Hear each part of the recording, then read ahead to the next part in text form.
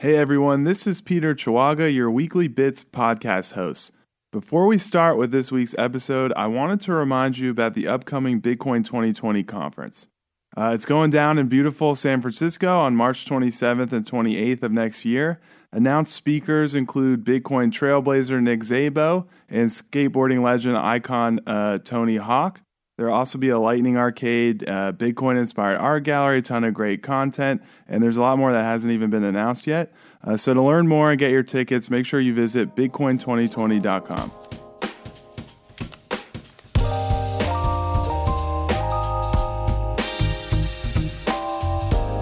Hello there, listeners, and thank you for joining me for another episode of Bitcoin Magazine's Weekly Bits. This is the show where our editorial staff discusses the most compelling and timely stories that we're working on. For today's episode, I'm more than happy to welcome back Colin Harper. Colin is a staff writer and editor for Bitcoin Magazine, and he's always happy to come on the show. How's it going, Colin? It's going, Peter. As you said, always happy to be on the show. And how are you doing, man? I'm doing well. No one ever asked me that, right? I cue up the intro, ask you how you're doing, and then it's like just moving on. Got to check in on the host, I appreciate that. So I wanted to ask you on to this episode so we could discuss your latest cover story. So it's currently very big and bold on the Bitcoin Magazine homepage. It's headlined, BTC Pay Server is Bitcoin's open source unicorn. So for any listeners that haven't seen it or had the chance to read, I really encourage you to do so. But there's a ton of stuff to dive into with that article for me and Colin here. But firstly, Colin, I was hoping you might provide some context on what BTC Pay Server is and what kind of compels you to profile them for the site. Yeah, so BTC Pay Server is an open source payment portal for Bitcoin. And it was created by Nicolas Dorier, a French developer in as a direct competitor to BitPay, and actually with the express purpose to obsolete BitPay. So what happened was on Twitter, BitPay during the whole SegWit 2x movement, which if you any of your listeners don't know about SegWit or SegWit 2x, I would just Google SegWit 2x or No 2x Bitcoin Magazine. Aaron Van Weerdum had a lot of really good coverage back in the day when this was going on in 2017. But SegWit 2x was basically a conspiracy by a bunch of Bitcoin companies and miners to push an update without sufficient community consensus. And BitPay published a blog post essentially telling people that, if I understand it correctly from the blog post, I'm pretty sure it was basically along the lines of SegWit 2x is the real SegWit, and that if they upgrade to SegWit, the first protocol upgrade that expanded the block size limit, that basically there would be a vulnerability and they would risk not just having their funds lost, but also supporting a minority chain. And it wasn't a minority chain because the minority chain was actually 2x. So Nicolas Dorier commented famously underneath this is lies, my trust in you is broken, I will make you obsolete. And so he decided to start his own payment processing alternative to BitPay, which for those of you who don't know what BitPay is, it's a centralized payment processor. And BTC Pay Server is entirely different. It's self-hosted. You have to have your own node to be able to run it. And it's just a really clean UI and UX for accepting Bitcoin payments. And they have, you attach it to your own node, and it'll have an invoice function. And also it has a tracker bar for if you're doing donations to see, or if you're accepting donations to see how much you've received and things like that. So it's like a plug-in-and-play type payment portal. And the reason why I like it so much is just because I think it's a really good testament to open source development and kind of the open source drive and ethos behind Bitcoin. Yeah, and so to me, that whole origin story, kind of like the versus BitPay, and I'll also acknowledge, there's another side of the spectrum that argues, BitPay is one of the most critical companies to kind of drive Bitcoin adoption. They do super important work, but, there are definitely Bitcoiners, a segment of the community out there that has some issue with maybe some of their corporate values or definitely the SegWit debate. And I think everyone would agree it's always good for there to be kind of alternative services out there.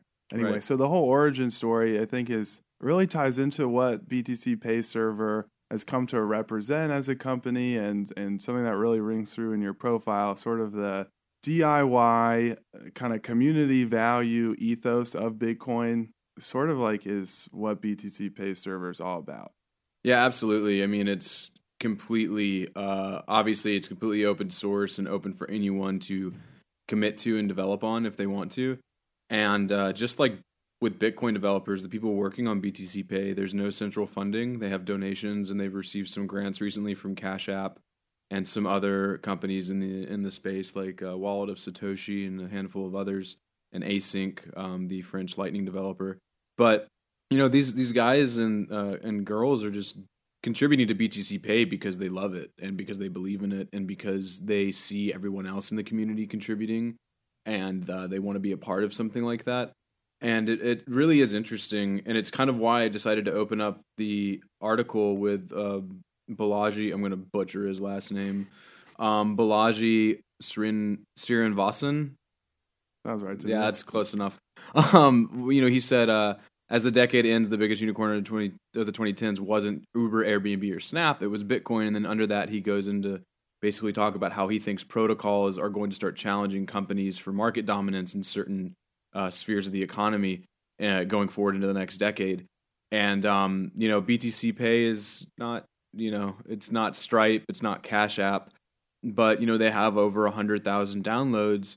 And they've got a lot of wind behind their sails, and it's really incredible to kind of see what Balaji is kind of pointing out here about these protocols starting to take up more significance, and some of these being open source protocols that communities can work on. I think BTC Pay is like a beautiful testament to this. Like we're already seeing this play out in real time. Definitely, and so I do want to take a quick aside and kind of address the unicorn label that's on this article. I think that if you Google unicorn, and there's definitely a segment of the Bitcoin Magazine readership who's, Silicon Valley adjacent, and will point out that the strict definition is a startup company that's privately held but valued at over $1 billion. So that's obviously not the case with BTC Pay Server. If you read the article, you'll see that a valuation like that isn't really even on their radar, something they would, target. So in what sense are you using that term unicorn here? And I'd go even further and say, what does it mean to be a Bitcoin unicorn? Nothing about a Bitcoin unicorn, in my opinion, we should redefine that. It shouldn't be a privately held Bitcoin-based company that has $1 billion. That's so not Bitcoin. Right, exactly. You know what I mean? So if we're like using that definition, I guess the only unicorns in the industry are probably like Binance and like, maybe like Coinbase. Bitmain. Bitmain might be another one. I mean, an open source project doesn't really fit that label. And one of our head of content or content strategists, I don't really know what to call Dave Turner, but when one of our the higher ups at BTC in an editorial meeting, it was pointed out that this didn't reach the Silicon Valley unicorn definition. Yeah, but he said they're not the first open source unicorn because of this company called Red Hat. But I don't understand how an open source company could be sold. So that didn't really make sense to me. So to your point, redefining the definition, what I was kind of approaching at BTC Pay Server being a unicorn here was the idea what does an open source unicorn look like? And of course it's embellished because, BTC Pay isn't installed on iPhones and Androids and home computer systems all around the world, or even in merchants or retailers, right? But I think that the reason I chose unicorn was because I don't think that the success of an open source project like this really can be understated, especially when we take into account like everything that's happened over the past year and the fact that it's only been around for 2 years. We've started seeing it deployed for fundraisers throughout the industry, for like Tor browser, also Hodl or Not's legal campaign. The $100,000 grant from Square Crypto is huge. It's not a lot of money, but for these guys, I mean, that's a boon. And also the fact that an NFL player in Russell Okung decided to create cleats specifically branded as BTC Pay Server That's cleats. unicorn status right there, man. Yeah, right? Who else can say that? I just kind of felt like BTC Pay, I guess, had this kind of mythic significance surrounding it, and it kind of had this David and Goliath origin story. And what I was trying to highlight is the fact that, for an open source project to get this much excitement and development behind it, and like a lot of people know BTC Pay Server, and it's being integrated in a lot of like plug in and play things like the Nodal. You can basically download a BTC Pay Server onto your Nodal home node if you have that plug and play service. It also had like a bunch of like, there are APIs now for like WooCommerce and Shopify and all these things that you can plug it into. And just to see this stack proliferate so much, I just thought that if Bitcoin has an open source unicorn that's not itself within its companies or within the entities like, operating on it and building on it, then BTC Pay Server has to be in that conversation. Yeah, for sure. And I think so I'm a bit of an editorial wonk. So this question might be coming from kind of at my own personal sensibilities and interests, but reading the article, there's a ton of interviews. I mean, I think you've got at least 3, maybe more team members from BTC Pay Server. So 4, I think. Yeah. So I just wanted to ask kind of what the process of getting that contact info was like. What media you use to kind of go back and forth with these people, and then like, how do you construct a story? I know they're all aligned, but you're getting essentially 4 narratives. How do you kind of like point that all towards a larger story that you're trying to tell? Yeah, so I know I've been in contact with a lot of the BTC people for a while. Like I've kind of followed them as a sub beat for a while. I actually wrote a feature for them last year after it became a year old, and when Nicholas Dorier was still doing, wasn't doing most of the developing, but it was still largely like a lot of him driving a lot of the progress. And I had known others from, the Hodl campaign, because I was involved in launching that for his legal funds, and also just for the tour story that I did about 6 months ago. So I just DM'd them on Twitter, asked for emails, and then just sent a list of questions to them. And I knew when I was asking them questions, I had an idea in my head for how each member would kind of fit into the story. Like Nicholas Dorier is the progenitor. His questions were going to be a little bit different about, what was it like starting out? How does it feel to see it grow? All that kind of stuff. And then with Kooks, Andrew Camilleri, he recently tweeted about how he was going to have to quit developing and contributing to BTC Pay Server because cash was really tight. And this dude had the second most commits next to Nicholas. I mean, this was more than a full-time job for him, right? This was like his life. And I thought that was really interesting, just kind of going into the idea, coming back to the idea of a unicorn. People think of unicorns as highly profitable. Well, BTC Pay is not profitable because they're not generating any revenue. They don't charge any fees for the service. And then for the other ones, I kind of just tried to make sure that I asked different questions. But I definitely, in the narrative, I think the things that I focused on was its humble beginnings, the problems that, being a basically revenue-less, open source startup, like what that entails, and Kooks was great for that. Then I also kind of wanted to get the narrative angle of why are people contributing to this if it doesn't make them any money. I think that's kind of where you get some of the good comments from like Britt Kelly and also Pavlinex, where they're like, this has given me, like Pavlinex basically said, like, I wake up every morning and I feel like I have a sense of purpose. Like I feel like I have a higher calling at the end of the day. And Britt Kelly was saying how she just feels so inspired by the project and feels so warm around all of the people.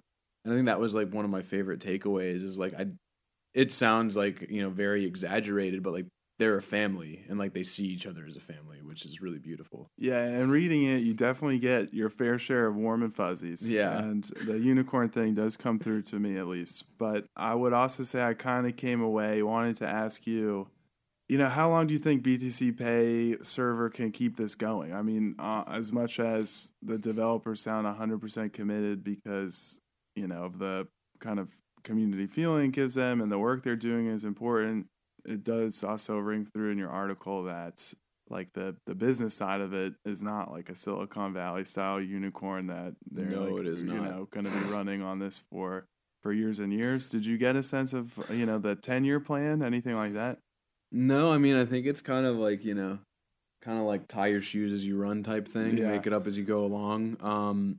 I think the beautiful thing about BTC Pay Server is in its current iteration, so long as people are keeping it up to date with the latest core releases, then, and like serious changes, like if something like Taproot or Schnorr comes into play, it doesn't really matter if they keep developing because the base, like the baseline product is there and it works and it can be deployed and it's been, it's open source and been copy and pasted, hundreds of times, thousands of times over.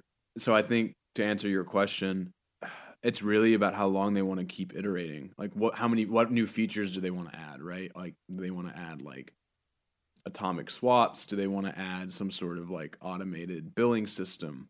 Do they want to integrate sidechain? Do they want to integrate Liquid? Do they want to integrate Tether?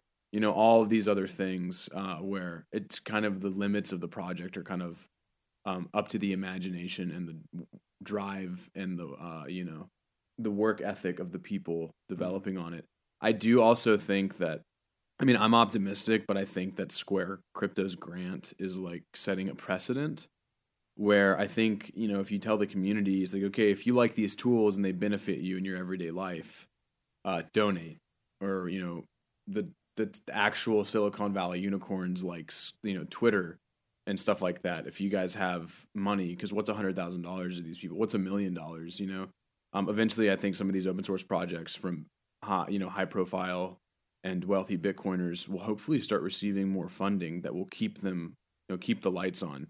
Whether or not that's a sustainable business model, it's not really, but it's not really trying to be a business too, which is the nice thing. Yeah, I think it's the Bitcoin model in a lot of ways. It's not like there's not enough wealth that's been generated to go around, and people who are lucky enough, a lot of them, to kind of strike that with Bitcoin seem to have a good understanding of, the projects that kind of are going to be critical to the technology, right. And BTC Pay Server, I think, fits that. So I just think it's one of the projects that's really cool, unique to Bitcoin, that something like this exists. You get a sense of the overview of the project, but you also kind of hear directly from some of the people like really behind it in your article. So I just think Bitcoin needs more stuff like this, and we need more articles like this. So thanks again, Colin, for coming in, answering my questions about that. Is there anything else, though, that you wanted listeners to know about this piece? No, except maybe go to btcpay.org and smash that donate button. If you got a few sats, I think you can do. Let me check. I got my computer open right now. I think you do Lightning or on chain, but they definitely need more supporters. They've still got a lot of funding from those grants that comes in on a rolling basis. It's the people like developers at BTC Pay Server that are really driving innovation and technology for this industry that is really in line with why Bitcoin was created. So if you like Bitcoin, you might like BTC Pay Server. I think you would. All right. Well, thanks again for coming in, Colin. Can you remind listeners where to see more of your work? Yeah, so you can catch me on bitcoinmagazine.com, Colin Harper, that's with one L. You can also find me on Twitter. My username is Colin Harper. My handle is @AsILayHodling. It's not the band, it's the book. That's the reference. And you can also find me on YouTube or LipSync or Spotify, wherever we post our podcasts for the Bitcoin Happy Hour podcast. And as you know from listening to this, you'll find me occasionally on Weekly Bits. And listeners can find my author page on Bitcoin Magazine as well, and follow me on Twitter @PeterChawaga. That's CHAWAGA.